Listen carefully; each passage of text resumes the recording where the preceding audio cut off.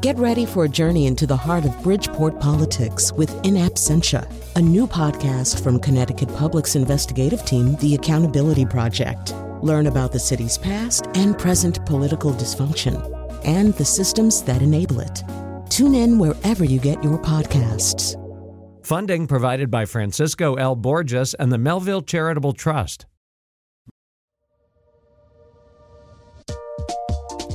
This is Where We Live. I'm Lucy Nalpathanchel in for John Dankosky.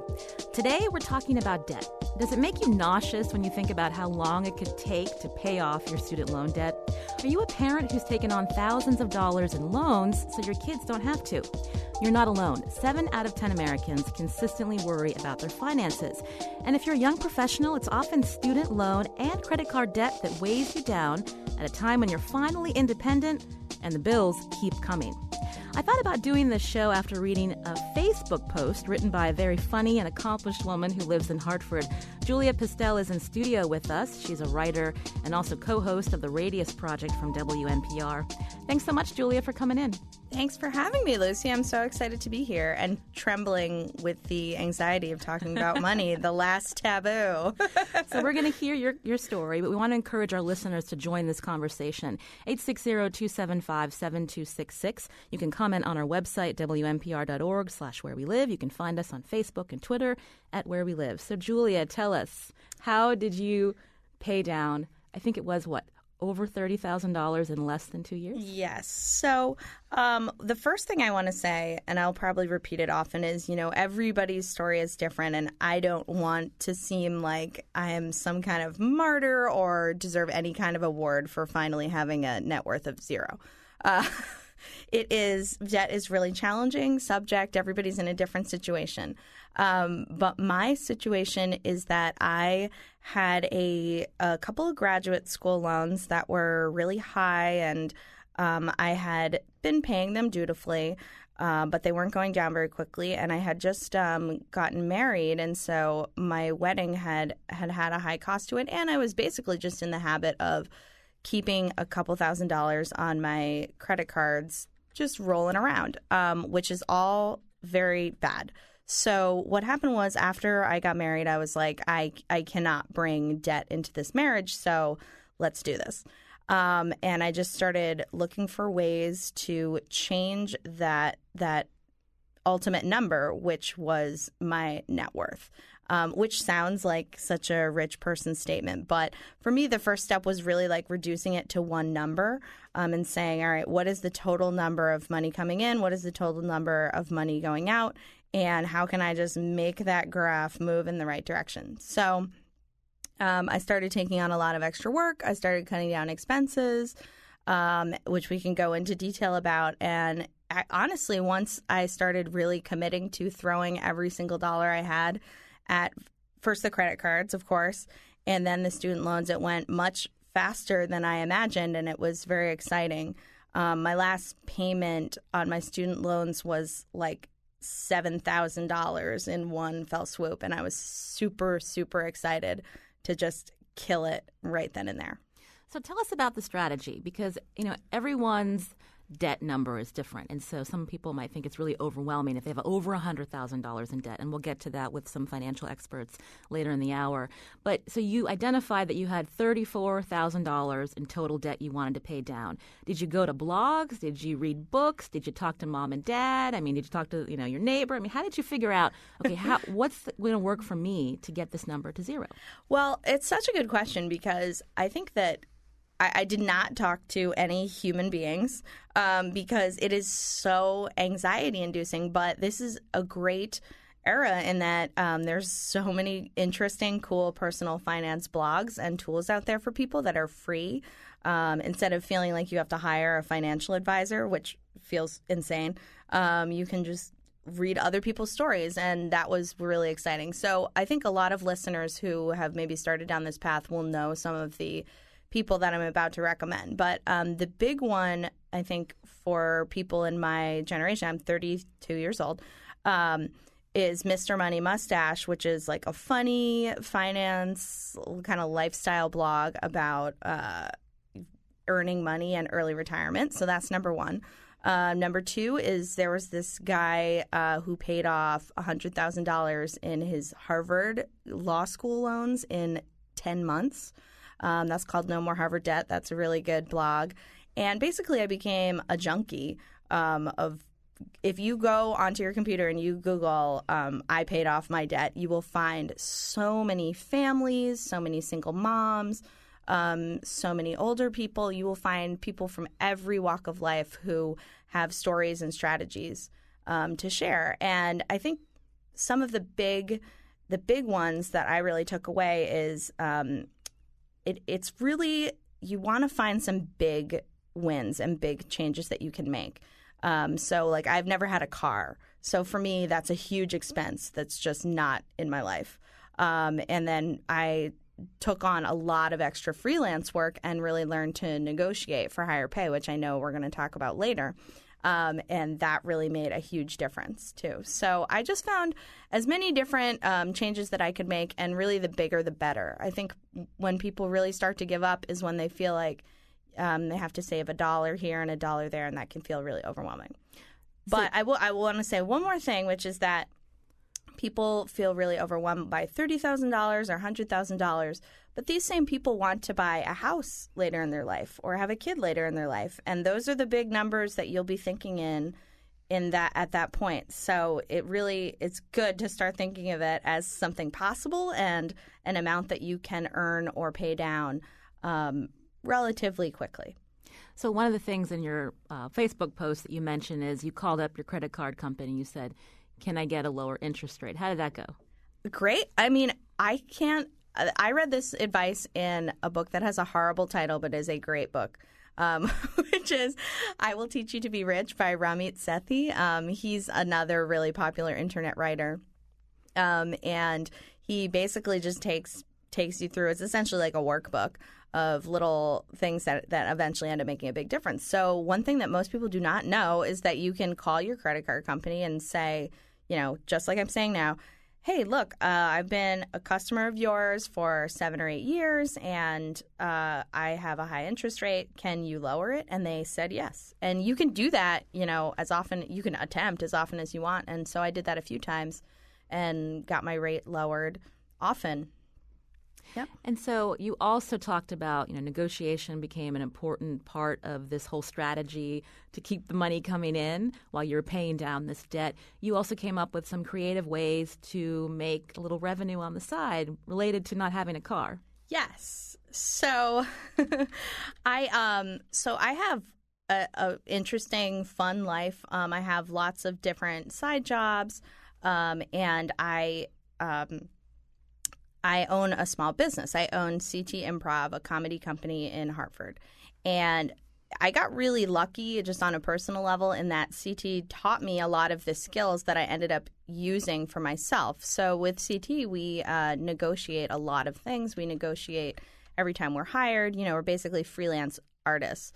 So I learned to take those skills into my freelance writing work and learned how to really ask for fair pay, fight for fair pay, get paid on time, which is a huge thing for a lot of people, and network to pick up more and more side jobs. So for me, I would rather work more than live like a monk. So I really, really dug in on getting more work and getting paid more, which is also for me a feminist issue of, being bold enough to ask for what I'm worth. So it was really fun and empowering, actually, to learn how to negotiate and then to feel like I was putting that money to immediate use, paying off my student loan. This is Where We Live. I'm Lucy Nalpathanchel in for John Dankosky. Today we're talking about debt. Are you about to graduate from college? How much student loan debt will you be carrying? Is credit card debt weighing you down too? Join the conversation, 860-275-7266. I want to go to the phone now with Chris Costello. He's a certified financial planner and also the co-founder and CEO of Bloom, an online registered investment advisor. Chris, thank you for joining us today. Hey, thanks a lot for having me. I appreciate it. So you've heard a little of Julia's story, I hope. Can you react to it? Is she an anomaly that she was able to pay down this debt in, I think, 21 months? Yep. Well, I'm super proud of her, and I can relate very much to her. I myself, when I graduated from college, it's been a few more years since Julia, but when I graduated from college in the mid-1990s, I had $30,000 of student loan debt, and I know exactly how she felt. Back then, there weren't as many resources out there, and so I think I might have felt a little more trapped maybe than she did. But there was certainly not a day that went by. I think it probably took me, if I think back, probably 7 or 8 years maybe to pay that off. And there was not a day that went by in those 7 or 8 years where I did not think about, and it wasn't fondly, think about my debt. So I know how she felt. Yeah, I mean, I think I just want to say, it is really overwhelming. And had I started to deal with this right when I graduated from undergrad, 22 or 23, that would have been, I think when it gets real for people is when the number becomes real. So when it was even higher than that and I was younger, it was like, oh, this is an impossible number that will somehow solve itself. And then you just go into that fantasy denial land. But once it was an amount of money that was about what I was earning per year, and I was working at a nonprofit and not making very much, that's when the pressure hit. Like, I got to get rid of this number. So, Chris, go ahead. I was going to say, Julie, you talk about, making that number real, and there are likely right now parents listening right now that have high school seniors, and there's people all across this country right now that are making decisions about where to go to school. And one of the things that I try to say anytime I get a chance is that you need to think long and hard as a student, as a parent, before sending your child off to college. If you're not able to pay for it, into an institution where that student is going to walk out of there with 6 figures of student loan debt. Because I'm telling you, real life is you will never get out from under that. The odds are that will change your financial trajectory. And the problem is you're a high school senior, and I wasn't thinking about what the payoff schedule was going to look like when I started taking these student loans on. I mean, you have no idea at 18 or 19 years old that those decisions could likely be with you for the next 20 and 30 years and affect all sorts of things. It affects what kind of jobs you take. Fewer people these days are going to be teachers and working for non-for-profits and being social workers because they've got this debt, so they're forced into higher income jobs. It delays when you can buy a house. Sometimes it delays when you have a family. It delays when you can retire. And these decisions start, unfortunately, at age 18. So the wake-up call that I give is to parents, and understand they should be the ones that understand what this debt can do to their kids, over decades. Chris, we're getting a lot of calls from listeners. I want to go to Ryan from Plantsville. Thanks so much, Ryan, for calling Where We Live. Tell us about your story. So it's actually really interesting that you've been making this point because I went to a private college and I went through law school and I graduated with over $300,000 worth of student loan debt. Yeah. Oh. Wow. And, when you're 18 years old and you're looking at colleges and where you want to go, you're thinking about, the best school that you can get yourself into, and you're not necessarily thinking about what your financial future is going to look like. And so, I've seen it myself in terms of the jobs that I've taken and the amount of work that I've done. And, I'm now expecting my second child here at the end of the summer, and it's a daunting number that continually weighs on you, and it kind of takes your breath away when you think, I have a mortgage that's not attached to anything. Mm-hmm. So, Chris, what can you tell Ryan about how to tackle that looming debt? Yeah,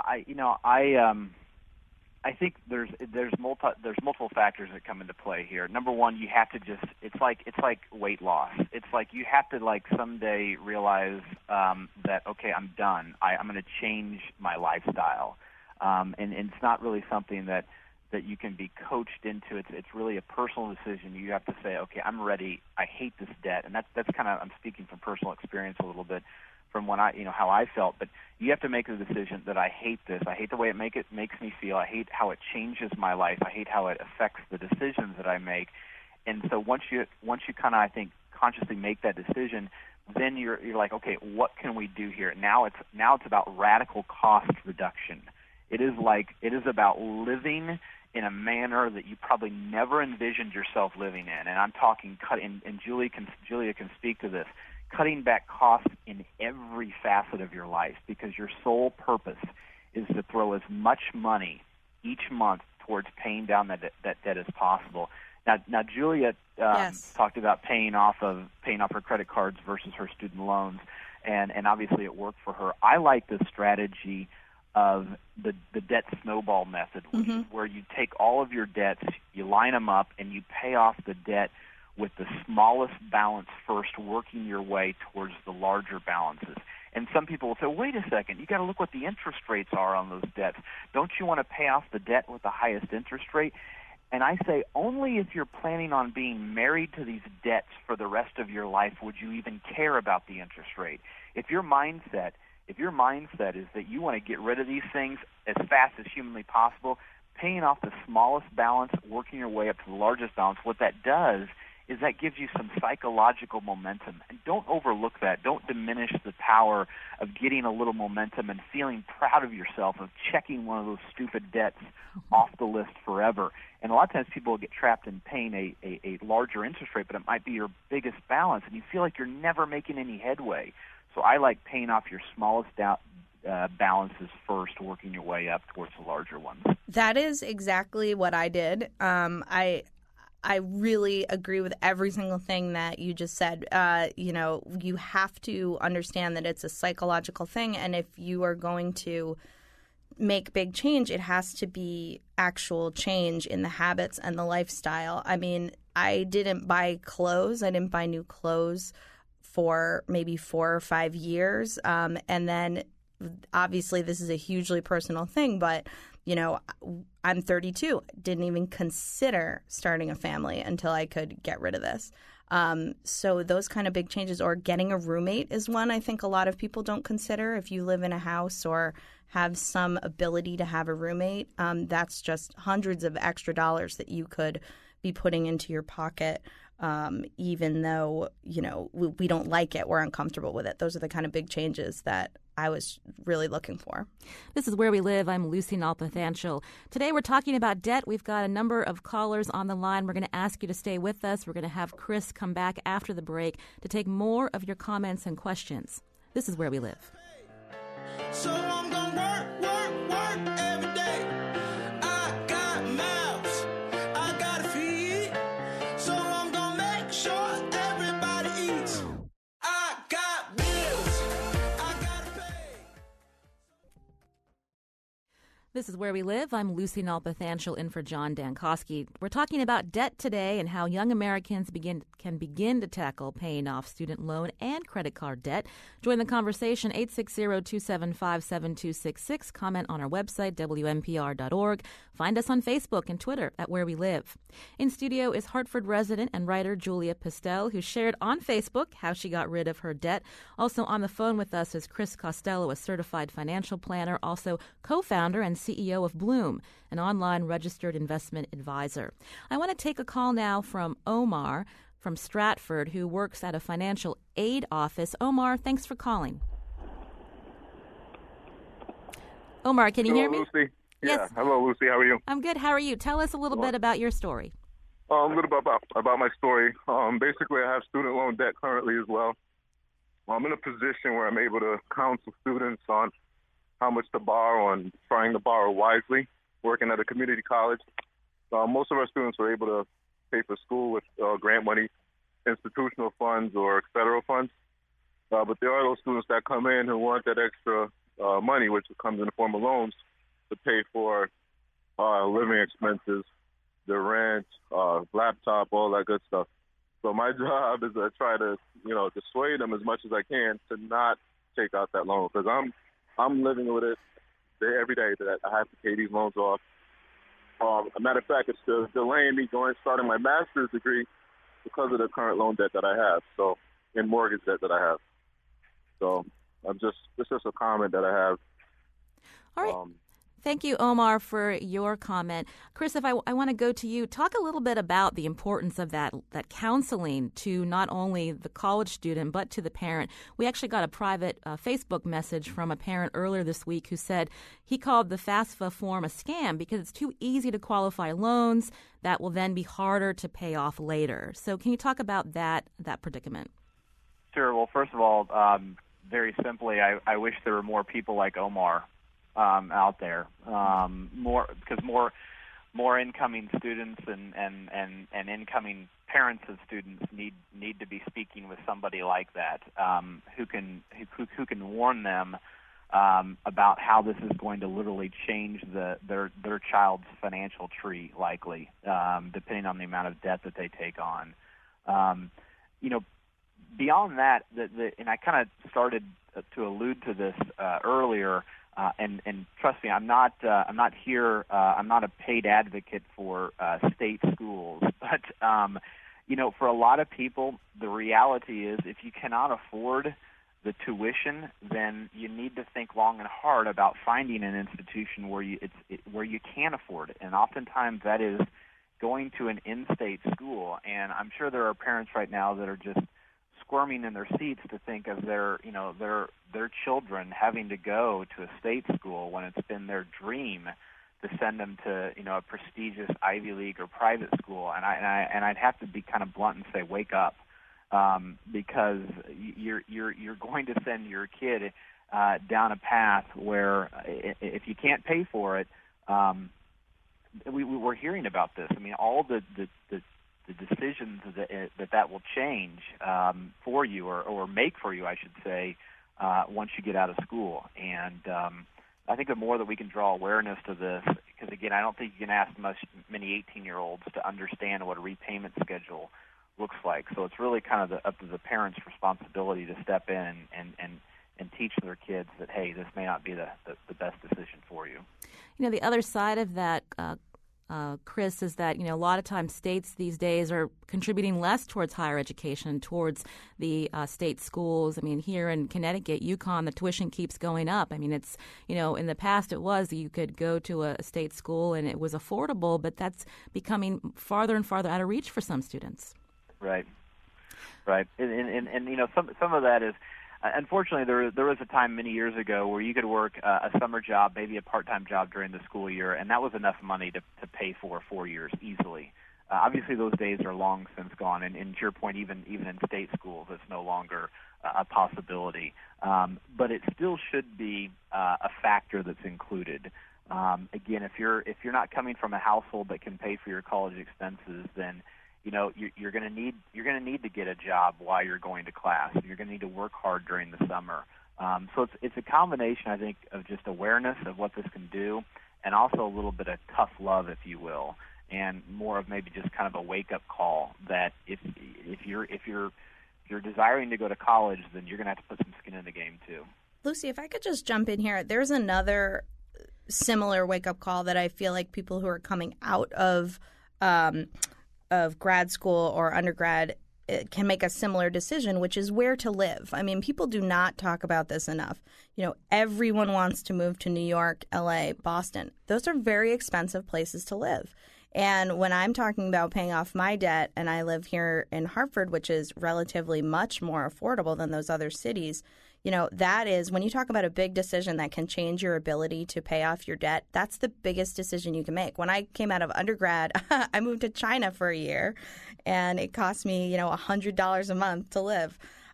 So that's a big decision, similar to where to go to college, that can get you on a really good or a really bad path right away.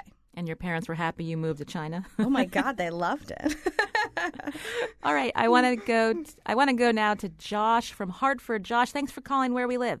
Thanks for having my call. I wanted to kind of second what both guests are saying in a larger sense, that I think to grow up middle class in this country, or even not middle class but sort of exposed to the prevailing culture, is to assume that certain things are available to you, like that you will get to go to the best college you can get into, and that you will get to buy a house in the city or town or wherever it is that you want to go to. And that was certainly my sense. I mean, I actually grew up fairly poor, so college was easy because it was paid for by financial aid. But then as a young man, like, I had a job, and I went to law school, and I got married, and I bought a house when there was lots of house credit, and it did not work out well for me in the sense that I just totally overextended myself financially because I thought, well, this is what you do. You get a house, and you have children, and you go to law school. And now, you know, I'm 38, and I'm slowly starting to pay off my debts. But I think we have to accept that we don't get to live in New York, and we don't get to go to the best school, and we don't get to buy a house, that we should just live within our means and accept that it's a different life. Thank you, Josh, for your call. That can be a hard pill to swallow for that, you know, idealistic child that wants to make it big. Well, I think that I really, really agree. And I think what can feel so overwhelming with that is we feel like it's all or nothing, but it isn't all or nothing. You can, I mean, once you've gotten yourself stable, you know, you basically make choices, you know, and you say, well, do I want a nice house or do I want a car that some car that I don't care about cars at all. So this is a hard example for me. But you have to choose what you care about. And if you want a family, maybe you live in a small apartment.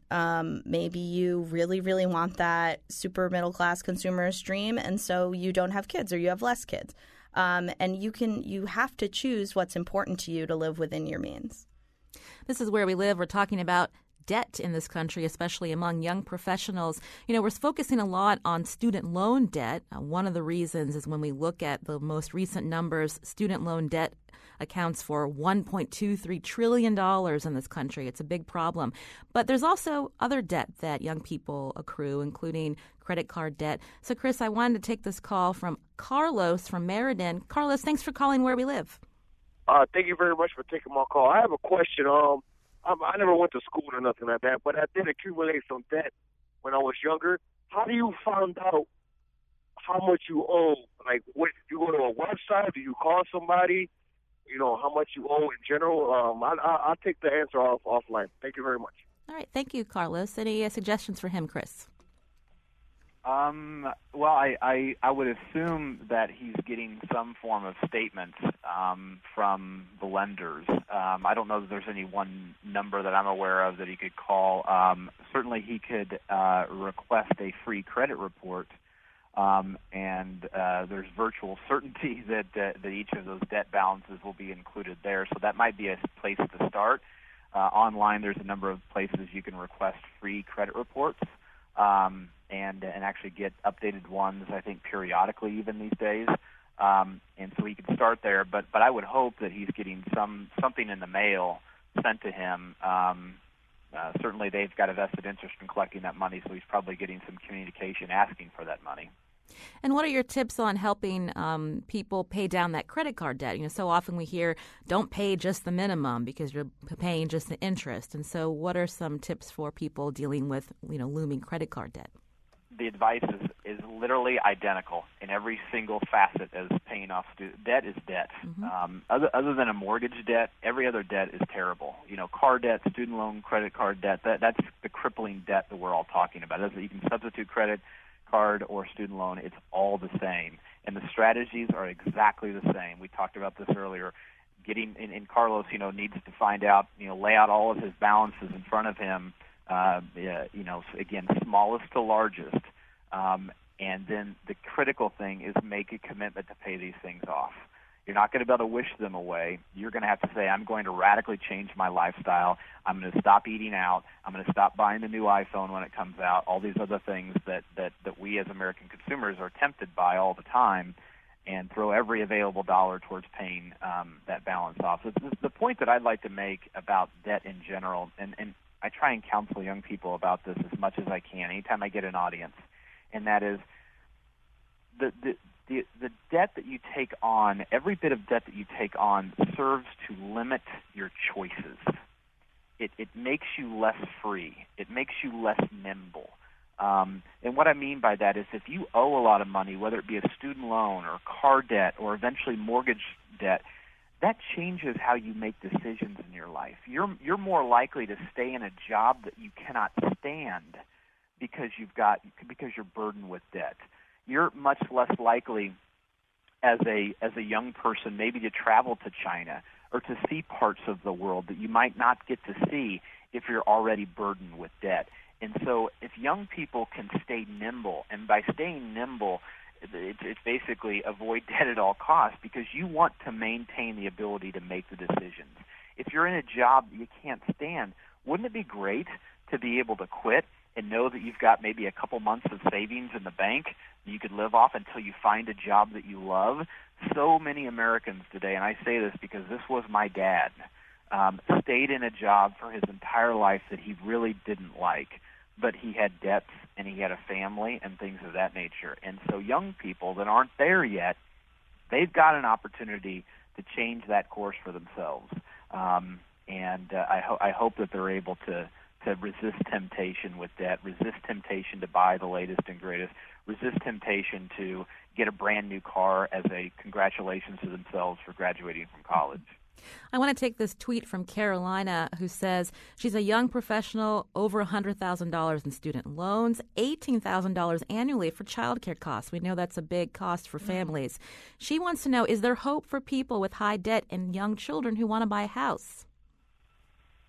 I would be strongly encouraging her not to think about buying a house. I would be saying that she should be focusing on getting rid of that debt, staying as lean as possible. Because buying a house is, a lot of times people think that buying a house is just coming up with money for the down payment and the mortgage payment. But anybody that owns a house knows there's thousands and thousands of other hidden expenses. You got to put curtains in the house, and then the roof gets bad, and then the air conditioning goes out, and then you want to put some landscaping in, and that adds up to thousands, tens of thousands of dollars of added costs. And so I think that people that are still working to pay off those debts, don't stack another debt on top of that. Try to get rid of that gigantic ball and chain that you're dragging around before you go and take on the responsibility and financial obligations of a home. You know, before I let you go, Chris, we're going to take a break in just a couple of minutes. What are some places where people can go to learn about programs out there that help them consolidate their loans or pay down their debt? Maybe programs we heard from listeners who joined the Peace Corps, people who joined the military, because they're able to then go to college and not have to deal with that tuition. I mean, where's a common sense place for them to go? Yeah, I'd actually defer this back to Julia. I think she had some good suggestions earlier. She's living proof of where to look. Julia? I mean, I would think, as I said at the beginning, everyone's different, and there's so many good resources for free online. So I would just Google as close to your own personal story as you can, and you will find something that works for you. Find someone like you who is doing what you want to do. For me, I'm not a parent, so that radically changes my situation. So if you are a parent, that's where I would go. There's so many, like hundreds and hundreds of moms and dads trying to do exactly what everyone else is trying to do. I want to take time to thank Chris Costello, certified financial planner and co-founder and CEO of Bloom, an online registered investment advisor. Thanks for joining us today. Thank you. So you have debt, but what are some skills to help your financial future? We're talking negotiation next. This is Where We Live.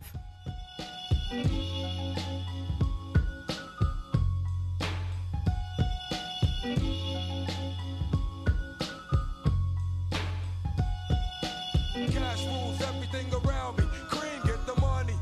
Dollar bill, y'all. Cash rules everything around me. This is Where We Live. I'm Lucy Nalpathanchel in for John Dankosky. We've been talking about debt. Julia Postella is in studio with us. She's a 30-something Hartford resident who shared how she paid down $34,000 of debt in 21 months. Now, one thing that worked for her as someone who takes on freelance gigs is learning how to be a better negotiator. And that got us wondering how many of us actually negotiate, whether at home or at work, and why is it perceived as a skill men possess and women avoid? Author Sarah Laschever joins us by phone for some perspective. She and co-author Linda Babcock wrote the book Women Don't Ask, Negotiation and the Gender Divide. Sarah, thanks so much for joining today. Nice to be here. So tell us, what led you and Linda Babcock to write this book?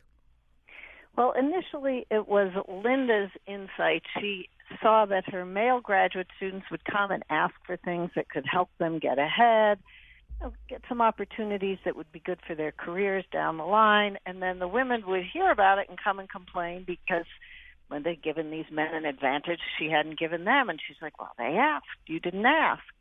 So she started noticing this in a lot of different realms, that men would ask. It would help them get ahead, help them, do whatever they wanted to do, and women wouldn't ask. So I met her when she was I live outside Boston. She was a visiting professor at the Harvard Business School, and I met her. I'd always been interested in the obstacles women run into in their careers. So we decided to write this book together, and I interviewed hundreds of people. She did a lot of research back at Carnegie Mellon, where she's located permanently. So I read parts of the book. It was published in 2003. It's 2016. Has anything changed? Are women becoming better negotiators? Well, I think more and more women, particularly in the business world and in academia, understand that they need to do this. The idea has kind of gotten out there that this is something women don't do as much and should do more. And I think some women are taking executive education courses. They're using our other book, Ask For It, to train themselves to do it better. But we still have a long way to go. I still meet women all the time who say, oh, I'm terrible at this, or, oh, I wish I'd met you 25 years ago. So I'd learned to do this at the beginning of my careers. Julia Pistel is in studio with us. She's a writer and a Hartford resident who found a way to pay down a lot of her debt, much of it student loan debt. Now, she's a freelancer, and she told me that she can tell a little bit about her story, but she told me that she had to learn to become a better negotiator, and that really helped her, get to the bottom line. Yeah. Well, go ahead. Yeah, absolutely. So, yes, particularly when women are advocating for themselves, so in a job situation or when they have their own businesses or when they're freelancers, like Julia, it's really tough for them. Women are great negotiating on behalf of their clients or their customers or their students, their patients, their kids, but have a lot of trouble asking for things for themselves. And people don't realize how big a difference it makes. I mean, when I think about the salaries that I accepted in my first couple of jobs when I was young, it's really depressing to think about how asking for $5,000 or $10,000 more would have absolutely changed the trajectory of my life. And it actually took having to leave a job that I loved to get paid fairly. And I was so ready to ask because I knew how off I had been in the past. And that thrill of, I was given some really good advice. It was like, think of a number that makes your toes curl and double it in terms of a freelance rate. And this is specific to freelancing because people really undercut themselves there. And I asked for that number, and then really apologetically my clients came back, and it was like so close to what I had asked. And it's so thrilling when you ask and you get that reward. But I totally agree that it's going to take a lot of practice and a lot of boldness and a lot of deliberate attempts for this entire cultural habit to be broken of women learning to ask for what they absolutely deserve. Well, one thing Linda always says is ask for as much as you can ask for without giggling. And that's not necessarily as hard as you might think if you do your research. When Right. women don't know what other people are getting, particularly what men are getting, they don't know what the market in their neighborhood, their region, their profession is prepared to pay, women are very bad at estimating, at evaluating what they can get. But when women have done their research and they know what other people are asking for and getting, it's not that we don't think we're as good as other people, as men. We just don't really know how to price ourselves. So do that research. Get on the web. There are a lot of great resources, a lot of general resources, Monster.com, Payscale.com, Salary.com to get information across the board. But most professions, most industries have professional associations as well, where you can get information from their websites about what pay levels are for people with your credentials, your training, your experience, your education in your region. You can always put in your zip code. Sarah Lashover is co-author of 2 books about women and negotiation, Women Don't Ask and Ask For It, How Women Can Use the Power of Negotiation to Get What They Really Want. So, Sarah, for people listening, what are some tips to get a raise in the workplace? Well, first of all, as I said, the most important thing is to do your research. The research actually determines more of what you'll get than anything that happens in the room. Once you figure out what you want to ask for, what the range is, aim for the top of the range. There's a direct correlation between what you aim for, what your target is, and what you get. If you aim lower, you're going to get less. There aren't that many employers who are going to say, no, go out, come back in, ask for more. They're going to think, oh, I'm getting great work at bargain basement prices. Sure. But, if you aim for the top of the range, again, without giggling, you've accomplished a lot. And then if you feel really nervous about it, get together with a friend or a colleague you trust, brief them thoroughly about the negotiation, and role play it a few times. Get them to push your buttons, embarrass you, make you mad, insult you, make you feel like you're going to lose your composure and run out of the room. And then practice. Oh, looks like we lost Sarah. We'll get her right back on. But since we have Julia in studio, so when it came to negotiating, did you read books like this to help you figure it out, or?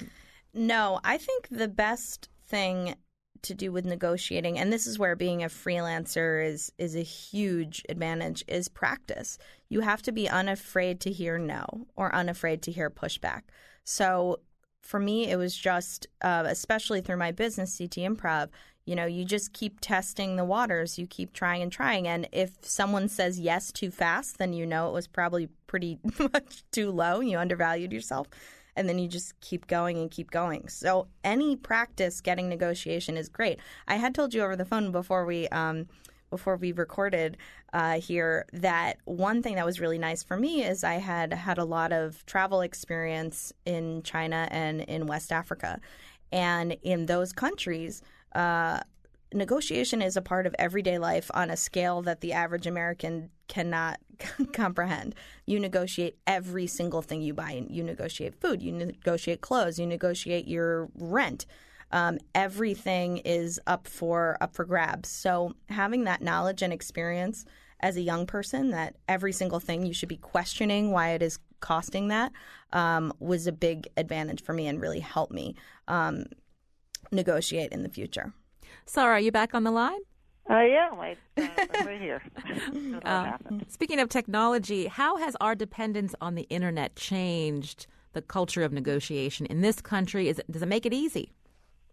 Well, there are two aspects of it. It makes it easier because we have access to so much information about what fair pay is, what appropriate pay is.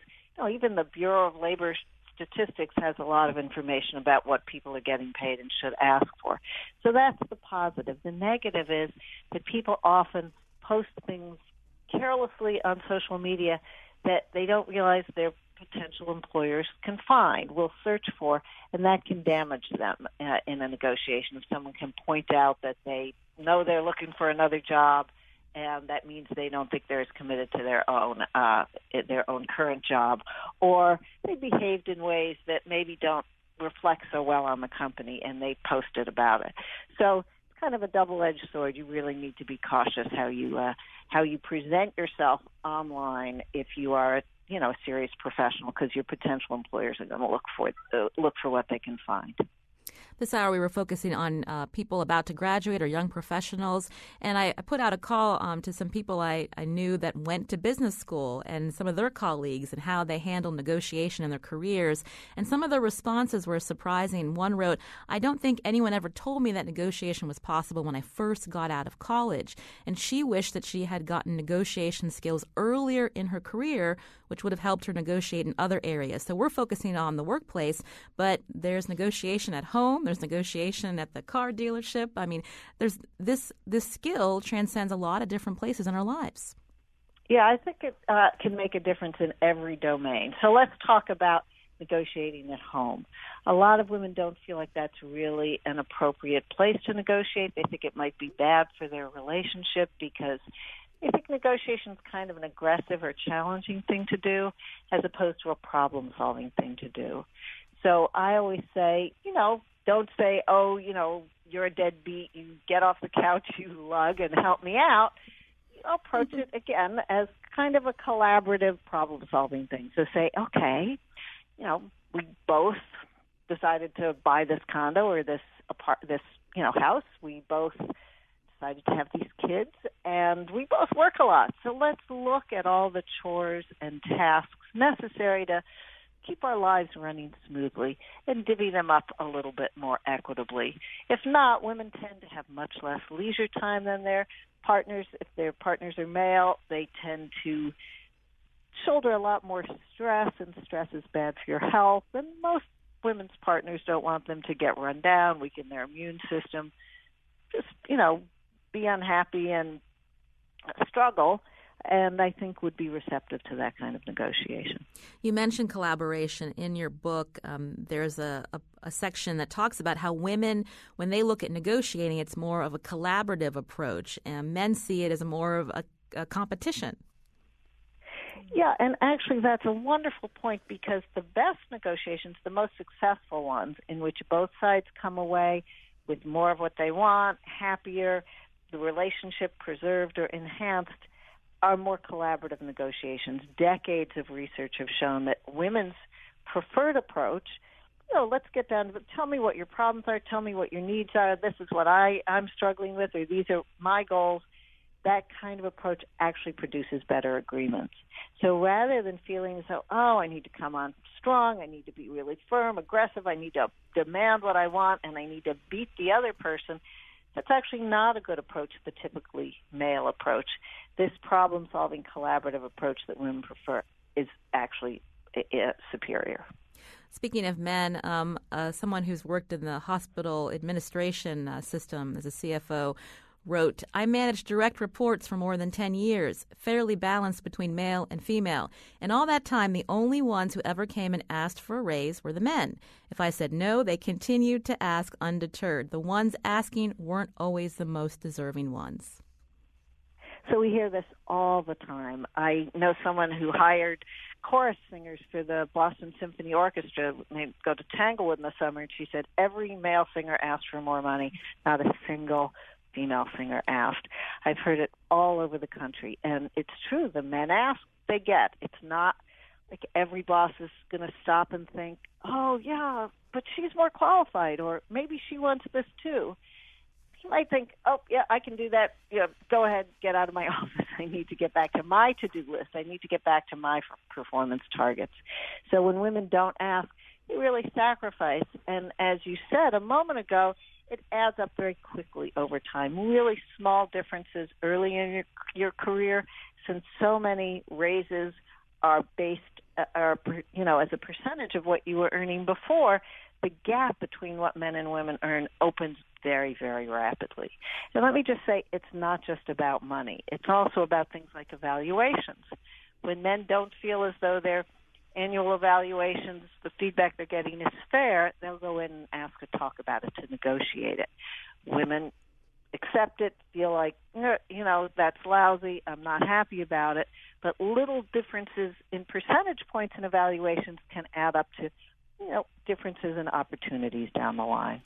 Anecdotally, I so agree with this, and I teach comedy classes and deal with a lot of women who are trying to be bolder. And one thing I hear a lot of this kind of talk about is at the time for promotion when they're competing with their colleagues. And so many of the women who I like, who are so smart and so awesome, their attitude is, well, I did the work and I have been essentially very obedient and meeting criteria. Why don't I get the promotion? And there is not a sense that there's a final step. And that final step is demanding that, proving that, of course, in a positive, collaborative way. But I think a lot of women hold this assumption that, if they're doing well, that will be noticed. And we really have to get over this hump of, it's okay to say, notice me, as the final step to getting a promotion. I want to thank Sarah Laschever. She's co-author of 2 books about women and negotiation, Women Don't Ask, and Ask For It, How Women Can Use the Power of Negotiation to Get What They Really Want. Thank you, Sarah, for your time today. Oh, my pleasure. And Julia Pistel, thank you again. She's a writer and co-host of the Radius Project from WNPR, and we know that she is debt-free. So yes, and running CT Improv. Come see our shows. Thank you, Julia, for your time. Our show is produced by Lydia Brown and Tucker Ives. Our technical producer is Kyone Wolf. WNPR's digital editor is Heather Brandon. The executive producer is Katie Tolarski. Continue this conversation on our website, WNPR.org/wherewelive. I'm Lucy Nalpathanchel. Thanks for listening.